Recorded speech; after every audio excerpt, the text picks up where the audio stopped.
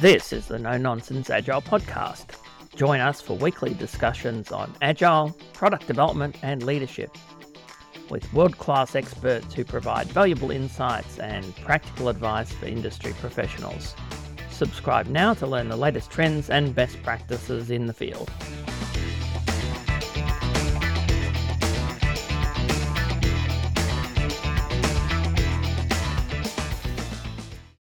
In this episode, Shane and I talk about evolutionary design and agile architecture, how doing all of the design up front leads to a huge amount of waste, while focusing on the next 2 weeks leads to very fragmented design. We talk about how the team need to understand the big picture and where they're heading before diving into detailed design. We discuss the problem with centralized design and architecture teams and the benefits of distributing those skills to support the teams throughout the product development lifecycle. We discuss the role of the expert and that the key focus should be both building the capability of the team and getting results. Welcome to the No Nonsense Agile podcast. I'm Shane Gibson. And I'm Murray Robinson. Hey Murray, good to see you again. We've decided today we're going to talk about evolutionary or evolving design, in which I call agile architecture. Yeah, let's talk about evolutionary design. Why don't you start off from your domain, and then I'll jump in from my data and analytics architecture view.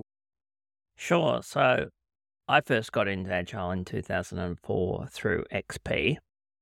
And in XP Explained, Kent Beck talks about the rule of 3 and you ain't going to need it, which is the idea that you just code a solution for the immediate small feature that you're working on and you don't worry about reuse. You just focus on now, because there's an enormous amount of waste in designing things for a future that may never happen.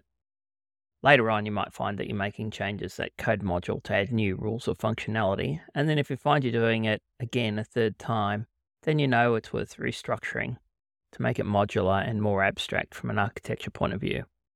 So the idea is to avoid any bigger architecture or design decisions on the basis that it's probably not needed, or you don't really know what it is, and so you'll probably get it wrong. Scrum has a similar short-term focus, since Scrum and XP both came from the same place. So there's this idea in Scrum that you just focus on the current iteration, usually the next 2 weeks. We groom the backlog, and maybe there's a bit of a discussion about how you might solve something in order to estimate it. But you generally try to avoid design conversations when you're grooming the product backlog. So I've seen a lot of really fragmented user experience design, which comes out of this constant, very short-term focus, because it makes you take a microscopic focus around buttons and small code modules. And UX designers and UI designers complain about it a lot because they work at the level of user experience, user flows, user journeys, and pages, not buttons. They'll argue you can't design buttons or part of a form for a page unless you know what the whole page is. And you can't design the page unless you know what the user journey and the user flow is. And I think they're right. I've seen bad design come from this total focus on the micro decisions. But on the other hand, I've run waterfall projects in which there was 3 months of requirements, 3 months of architecture, months of design and months of technical design before you ever build anything. And a lot of that stuff ends up being wrong and wasted and has to be fixed or redone later. So you always miss a lot of things and you only find them out during development, because there's always quite a lot of uncertainty about the requirements and the solution in software development and product development. So I think there's a place for evolutionary design, but it needs to sit somewhere in the middle. Got to have a big picture, a medium term, and a short term. You don't want the big picture to be detailed. You just want it to block out what you're going to do so you know what context you're working in when you're making micro decisions during a sprint. What's your view on it? I started off on that same journey as you, different book, but the idea that we could build the aeroplane while we're flying. We didn't go in and do any architecture design at the beginning. We were starting from nowhere and trying to design the architecture at the same time as implement it and build it. In the data world, that seemed to cause us a major problem. In the app dev world, there are a bunch of patterns. There are a bunch of architectures or designs that work together. Whereas in the data and analytics world, we're still not at that level of maturity. We've got 101 different choices, all giving us massive consequences. So I recommend what I call agile texture, which is the idea of using time horizons. So at the beginning, we should take a piece of paper and we should draw some big rocks. And they should be the big influential decisions that will have a massive impact if we change our mind. They don't have a lot of detail in them yet. And then as we're building things out, if we're starting to make a change that looks like one of those rocks is going to change, then we should be aware that there's probably a whole lot of change impact in some other spaces. And therefore, the cost and time of making that change will be bigger than we expected. I find that drawing that picture, doing that wireframe architecture, helps the entire team understand what the future state might be. The picture seems to get the message across. We're building out this app at the moment, and we had to decide what we're going to build the front end in and what we were going to build the back end in. And we actually changed it quite a bit. I phoned a whole lot of friends and worked out that I could go down the React or Flutter path. And then that design decision impacts the people we hire. If we went React, we have to hire specialists. And then we actually started off experimenting with Flutter. As we experimented with it, we worked out it wasn't quite at the level of maturity we needed to do what we want. It was a little bit too early in its life cycle to be safe for us. So we then ended up moving on a front end technology called Svelte, which again was early in its life cycle, but was a little bit more mature. And that's what we've gone with. Now, that's a big rock. If I decide to go from Svelte to React, there's a massive amount of cost and change that I've got to incur because I have to potentially retrain my whole front end team or find another one. I have to rebuild all my components or port them. So if we do decide to change it, then the cost and consequences of that change are quite large. So it has to be a really well thought out decision. Whereas if we decided to bring in one of the CSS kits that were Svelte compatible to make us a little bit faster when we're building some of the widgets, then that's fine. It's a small change within the rock and that's okay. I agree with you. You've got some technology choices that you need to make early on, and they're going to have a big impact on the direction you're going on. So what I would be doing is prioritizing those very early for exploration so you can understand the risk and understand the doability of the technology. We covered that during the initiation piece we talked about last week. The purpose of that first 2 weeks or so has got to be to understand the platforms and components that you're going to use and explore them to see if they're going to work. I'd want to have the technical leaders in the team exploring those and trying to do some point-to-point integrations to see which one is going to be best. How far did you get before you switched over? It was pretty quick because our app is designed primarily to work on a large device. It's not designed for a cell phone. And as we started to experiment with it, we worked out that Flutter was designed to build native apps and not built to be on a browser on a desktop or a laptop. So at that stage, we knew it wasn't going to meet our need. It wasn't focused on the things that we thought were important. And so that's when we decided to switch. But had you put much effort into it? No. Okay, so that's good. So did you do that deliberately? Did you deliberately focus on exploring the potential issues with Flutter before you went far with it? Yeah, we did. We were also lucky that for a whole bunch of reasons, we weren't executing as fast as we wanted. Whereas with Svelte, we pretty much started straight away using it in anger. And if we got a couple of weeks down the track and worked out it wasn't the right thing, then we would have to go and take another look at our roadmap or our blueprint and go, okay, we're going to have to go change. How do we figure out what the next change is? That is the big advantage of an evolutionary design approach. If I was doing a waterfall project, we would have spent months and maybe $1 million assuming that it was going to be Flutter, and then everything would have been designed with Flutter in mind. We would have only discovered after the development team started that it didn't give us what we wanted. So you'd be well into development before you realized you had to change, and then it would be a really big problem at that point. I think the other thing as well is that we've always designed with our architectural rocks being loosely coupled. We're designing as much as possible that we could remove one of those rocks and replace it with something else. In that scenario, our back end didn't need to change. And from a data and analytics point of view, we try and do the same thing. So we figure out how we're going to store the data, into which type of technology, which modeling technique we want to use. And if we take that scenario, it's always possible to change our technology we're storing the data in without changing our modeling technique. That loosely coupled architecture is really important when you're using an iterative development process. Sure. So how are you getting a loosely coupled architecture?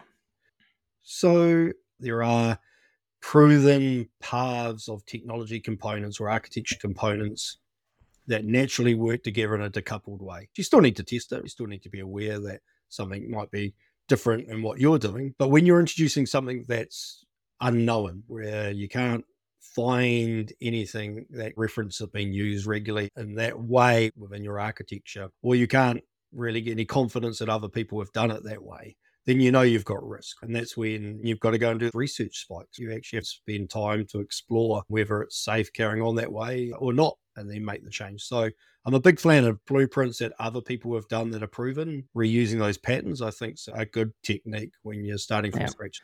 Yeah, I do too. I think that there's a lot of patterns out there that you can use. User experience designers do that. They go to websites like Dribbble and other places where they can see examples of other people's work.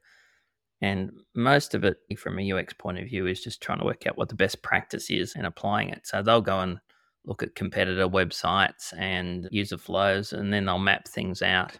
There is a big advantage in mapping things out in the big block level to provide context for everything else you're doing. So I would say map it out at the big block level, maybe a 12-month view, and then pick the first component you're going to work on. Map that out in a bit more detail, maybe a 3-month view. We're not talking about writing big documents or anything. I'm just talking about whiteboard stuff. And if you need to record it, you take a picture of it and you put pictures of it up around the team room so people can refer to it. So that when they're making their decisions within a sprint, they know what the bigger picture is. There's constant small decisions all the time that the team are making, both with their technical solution and their user experience solution. And if they don't understand the bigger picture and the direction that you're going in, they could easily go off in another direction, which solves a short-term solution but causes a lot of problems in the longer term.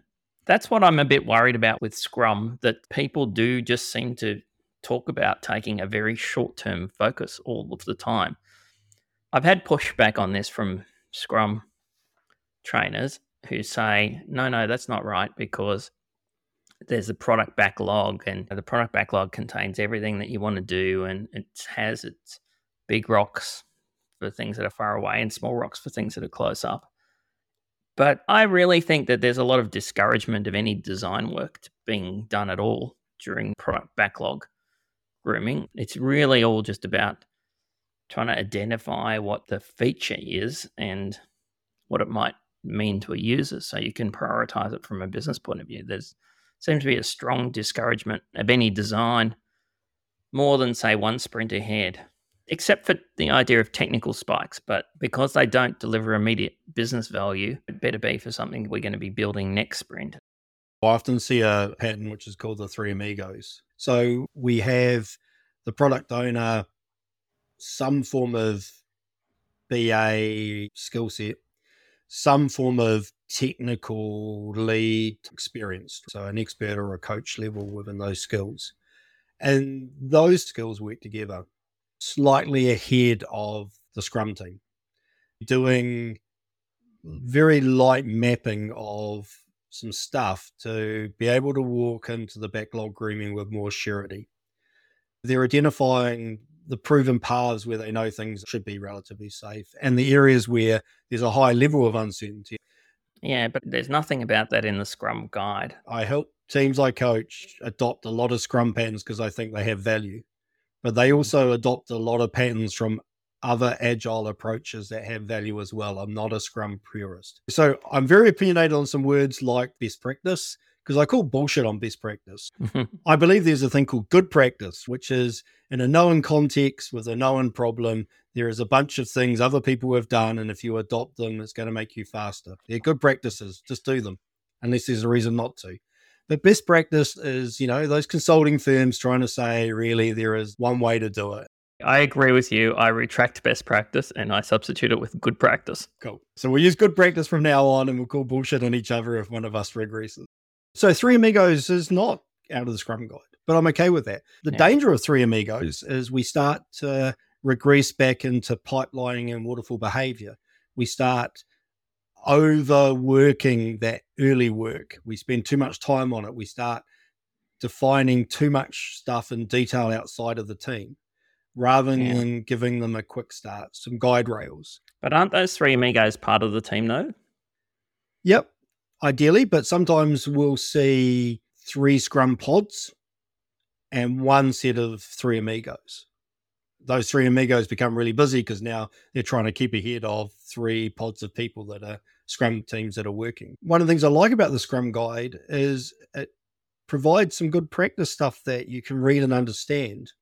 And then when we start talking about patterns like the Three Amigos, there's more literature about good practice when using that technique. I think that from a design point of view, you need somebody who's looking at the bigger picture of the user experience, somebody who's looking at the bigger picture of the technical architecture, somebody who's looking at the bigger picture of the product, and somebody who's looking at the bigger picture of the business processes. And it'd be unusual to have everybody in the team being able to do that. These tend to be more senior people with more advanced skills and ability to look at the bigger picture. Yeah, and I've been crafting the words I use around that for a while now. So I talk about 4 levels of literacy. So I talk about a novice, a practitioner, an expert, and a coach.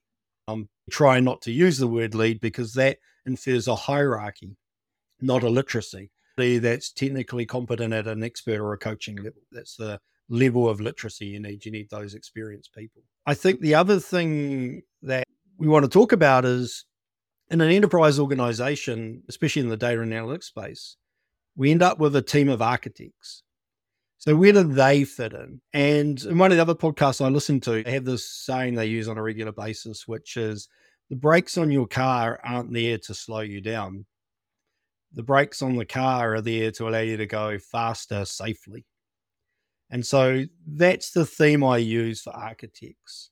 You're not there to slow the team down. If you wait for the team to give you something and you're reviewing it because you're outside the team, you're slowing them down. What you should be doing is setting principles and practices and patterns that they have to use unless they're going to come and have a conversation with you. And that allows them to go faster. Yeah. So as long as they're within those boundaries, then they don't need to talk to you. You're all good because you've done the hard work and said, these good practices make sense.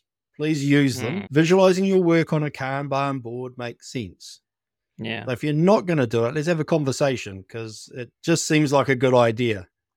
Sure. So I've worked for a big telco and some other places that had enterprise architecture teams, and there was a lot of good people in those teams. I had a lot of respect for their skills, but quite a few of them had stopped coding some time ago.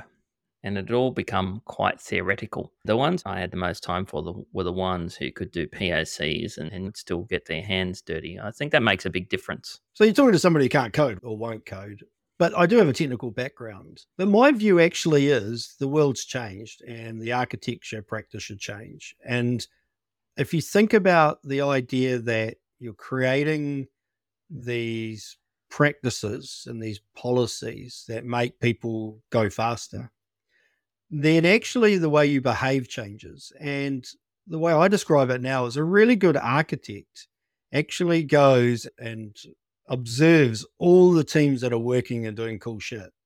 And then they harvest that knowledge. And then they provide that knowledge back to all the other teams in a way they can use. So rather than inventing it, we're copying what's good from all the stuff that's happened and then describing it in a way that somebody can read and go, oh, that makes sense. I think I'll do that because it's easy and it looks good. And why would I invent something new? Yeah, I agree. So that makes a lot of sense to me.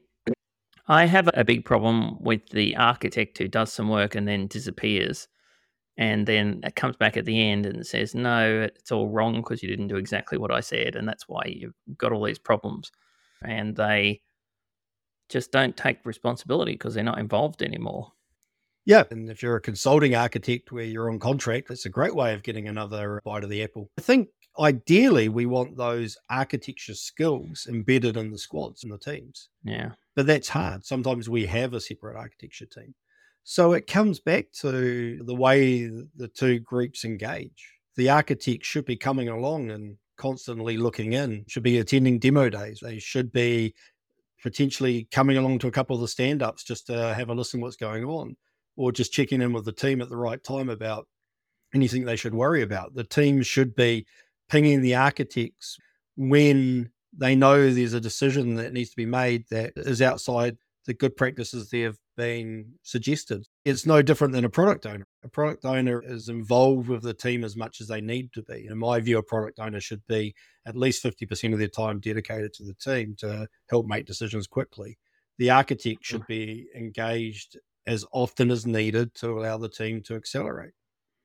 Yeah, so I agree with the idea of having somebody who's an expert working at a more abstracted level across a few teams, as long as they're still involved in supporting the team. If I was doing a project plan with resource allocation, Shane, I would allocate an architect to the team, some percentage of their time, all the way through.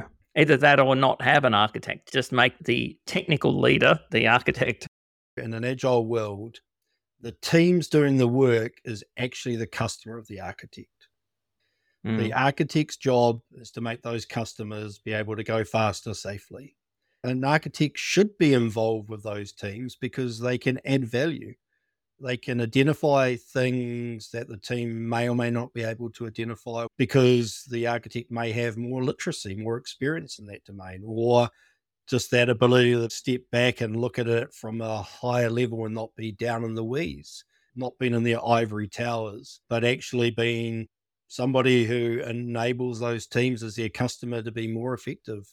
Most organizations are set up like factories where you have specialized teams doing specialized things because that's supposed to be more efficient and effective. So you have these centralized UX teams, centralized architecture teams, centralized deployment teams, and so on. It's a very much a waterfall concept, and it just doesn't work very well. It creates a lot of dependencies and creates a lot of handover problems. The agile way is to distribute that expertise amongst the teams and then still have them getting together and still talking and sharing information. Yeah, and I think the more you decentralize and let the teams be self-sufficient, the less you should control or provide standardization across those teams. There are some areas of organizational behavior that are hard to change and adapt when you're taking an agile way of working, and the architecture part of an organization is one of those.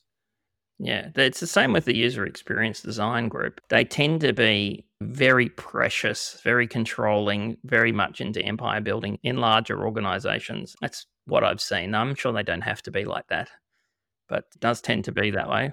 If I take it back to our startup, I am one of the worst product owners in the world in terms of being able to clearly articulate what I want. And so therefore, for me, doing a whole lot of work up front on the flow across our application from the beginning to the end didn't make any sense because there are whole chunks there where I don't know how it's going to work. I know what I need to achieve, but I actually have no idea because I don't have the experience of what I want. We approached it at the beginning with a very ad hoc, ungroomed requirement or approach. We've started to evolve that a little bit where we're drawing lots of big rocks on a big piece of paper. And then when we get to the rock, we deal with what's in that rock. But if any of those rocks change, then from a UX point of view, we know there's a rework because we're assuming each of those rocks is a thing that will actually happen. So design a little bit upfront because you need to have that vision and that shared language. And then you dive a bit deeper as you get into it. And everything can change, but there's a cost and a consequence when you change some of those big rocks. Yeah, you've got to have a 30,000 foot view, a 10,000 foot view, and then a 10 feet view. All right. What about the idea that we need to have an expert architect available to every team, and then that person sets the direction for the team because they're the ones who understands the big picture? It's what I would call the surgeon model. There's this idea in hospitals that the surgeon is the one making all the important decisions and everybody around them supports them. I was talking to somebody the other day who was railing against incompetent developers and talking about how important it is to have an expert to make these decisions, because otherwise you could go down some bad paths. So there's my perfect example of non-agile architecture thinking. If the team had low level of literacy and they were really struggling, that's a big problem. How the hell do you pass that knowledge on? Because it's knowledge you've gained over many years and it's not something you can just read about. But what I heard you say is these people are not worthy and they need to come to me because I'm the expert in the room. And that hero mentality is one of the problems we have. When I'm starting off with the team, we identify the skills we need to be successful. In the data space, there are things like how do we understand the data requirements? So how do we write tests? How do we model the data? How do we write the extract, load, and transform code?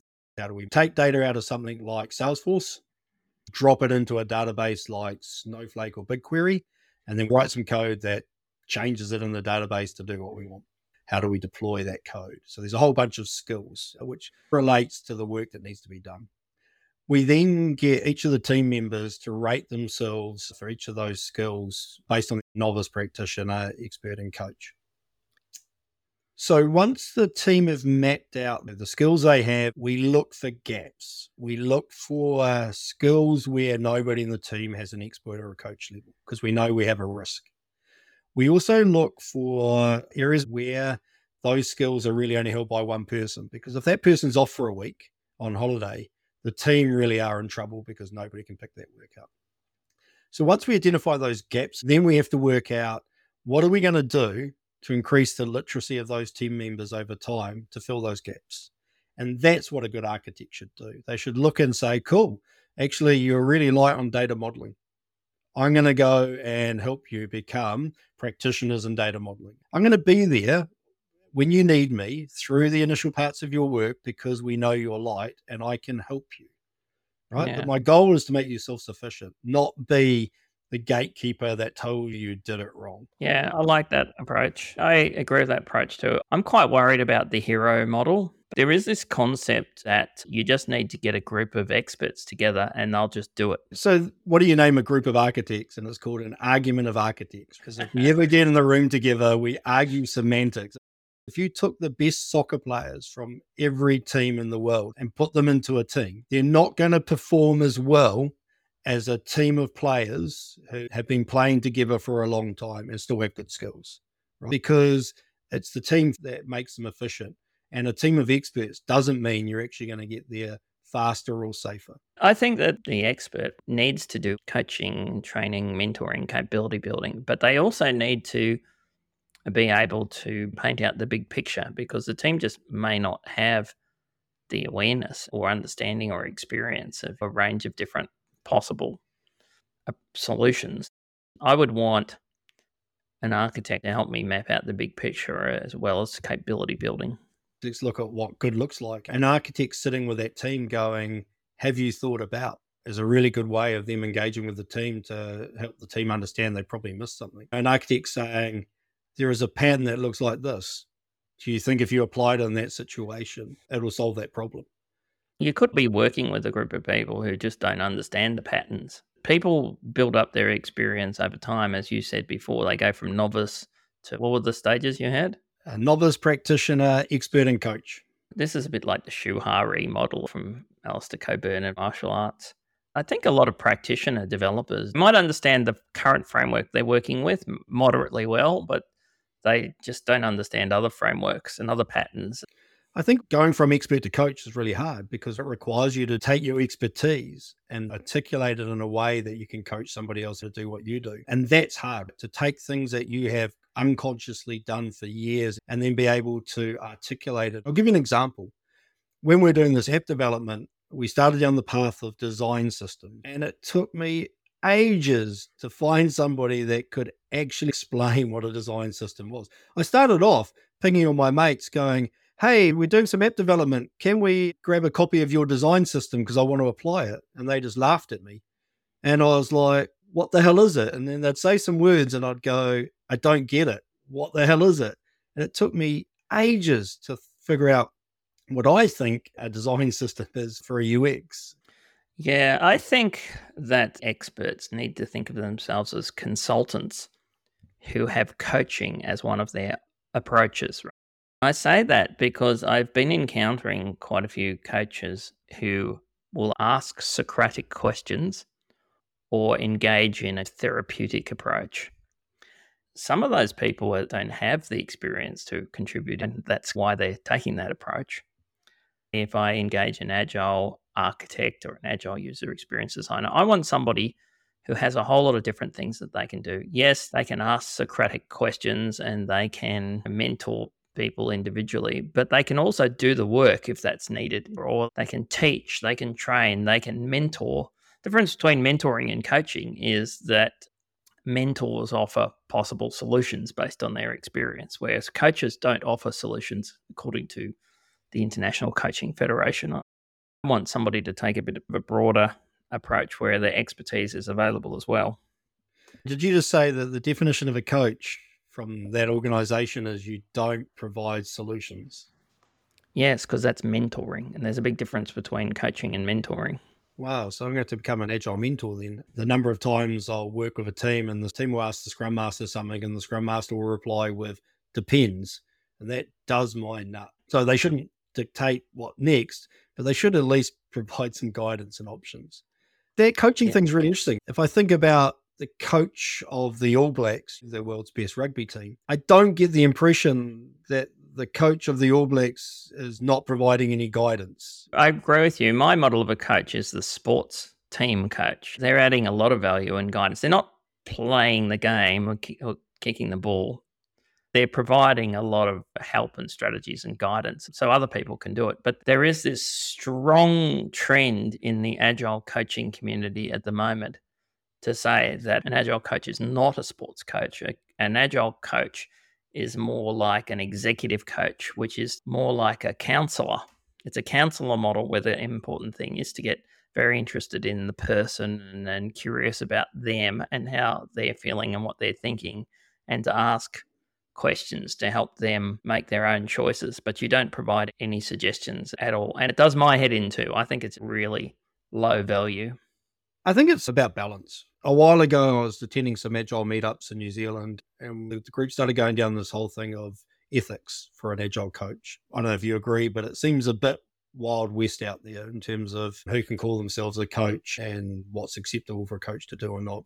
I could see that some coaches believe they were life coaches, and some coaches believe that you should be very clear that if a person has personal issues, you can't go there because you don't actually have that training and you could damage people if you do it badly. Bob Galen had a code of ethics that he publishes, he gives his customers at the beginning of every engagement to say, as an agile coach, this is what I will do. And as an agile coach, this is what I won't do. I think that's important. I think the ability to say, these are my skills. And so if you come from life coaching, saying, hey, I'm more of a life coach than a domain expert. And that's okay, as long as that's the expectation between you and the people you're working with. But again, I see very few agile coaches that actually have that charter. We teach our teams, start off with a team charter, get agreement on what you will and won't do and what good looks like and what's not acceptable. But how often does an agile coach do that with their customer or their team on day one? There's this consulting model which came from Douglas Champion, Keel, and McClendon from the mid 80s, which suggests that there are 9 possible consulting stances that you can take depending on how much responsibility you take for the client's result and how much responsibility you take for the client's growth. You could be an observer and provide feedback. You can be an advisor who answers questions. You can be a hands-on expert. You could be a facilitator, a teacher, or a mentor. In the top level, you can be a visionary, a coach, or a partner. So I want a expert in architecture or design to be able to use all of those approaches, not just the therapy approach that some people take. That sounds like a great framework. My takeaway is it's unlikely somebody has all 9 of those at a level of expert or coach. So you just need to be clear what you're good at and how you can help, and where the gaps are so that everybody's clear on the value, what you're helping with, what you're not helping with. So maybe we can do a summary, Shane. We started talking about evolutionary design and the problem with a 2-week focus. And then we talked about looking at things at different time horizons. Makes a lot of sense. And you talked a lot about big blocks and small blocks, which I agree with. The importance of having roadmaps, but not fixed roadmaps.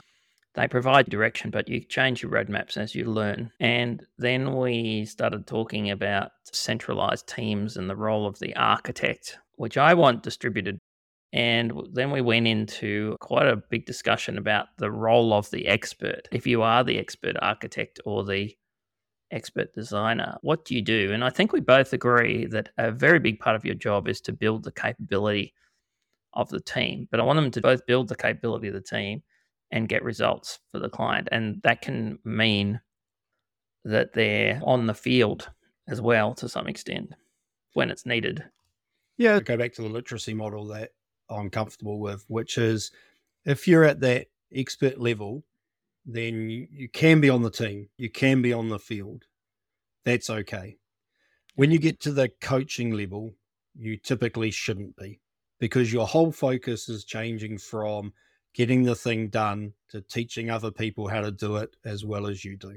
We all have to sometimes do things because they just need to be done, but your focus should be coaching that team or many teams to be as much of an expert as you are. I want those people to be sports coaches, doing a lot of strategy planning with the team, even if they're not on the field. Yeah, should an agile coach have played on the field of the team you're coaching, or is it okay to come in when you've never played that game? I like the way you summarize this one up. Thank you for doing that. That's all right. Excellent. Catch you next time. All right, thanks. That was the No Nonsense Agile podcast from Murray Robinson and Shane Gibson. If you'd like help to build great teams that create high-value digital products and services, contact Murray at evolve.co. That's evolve with a 0. Thanks for listening.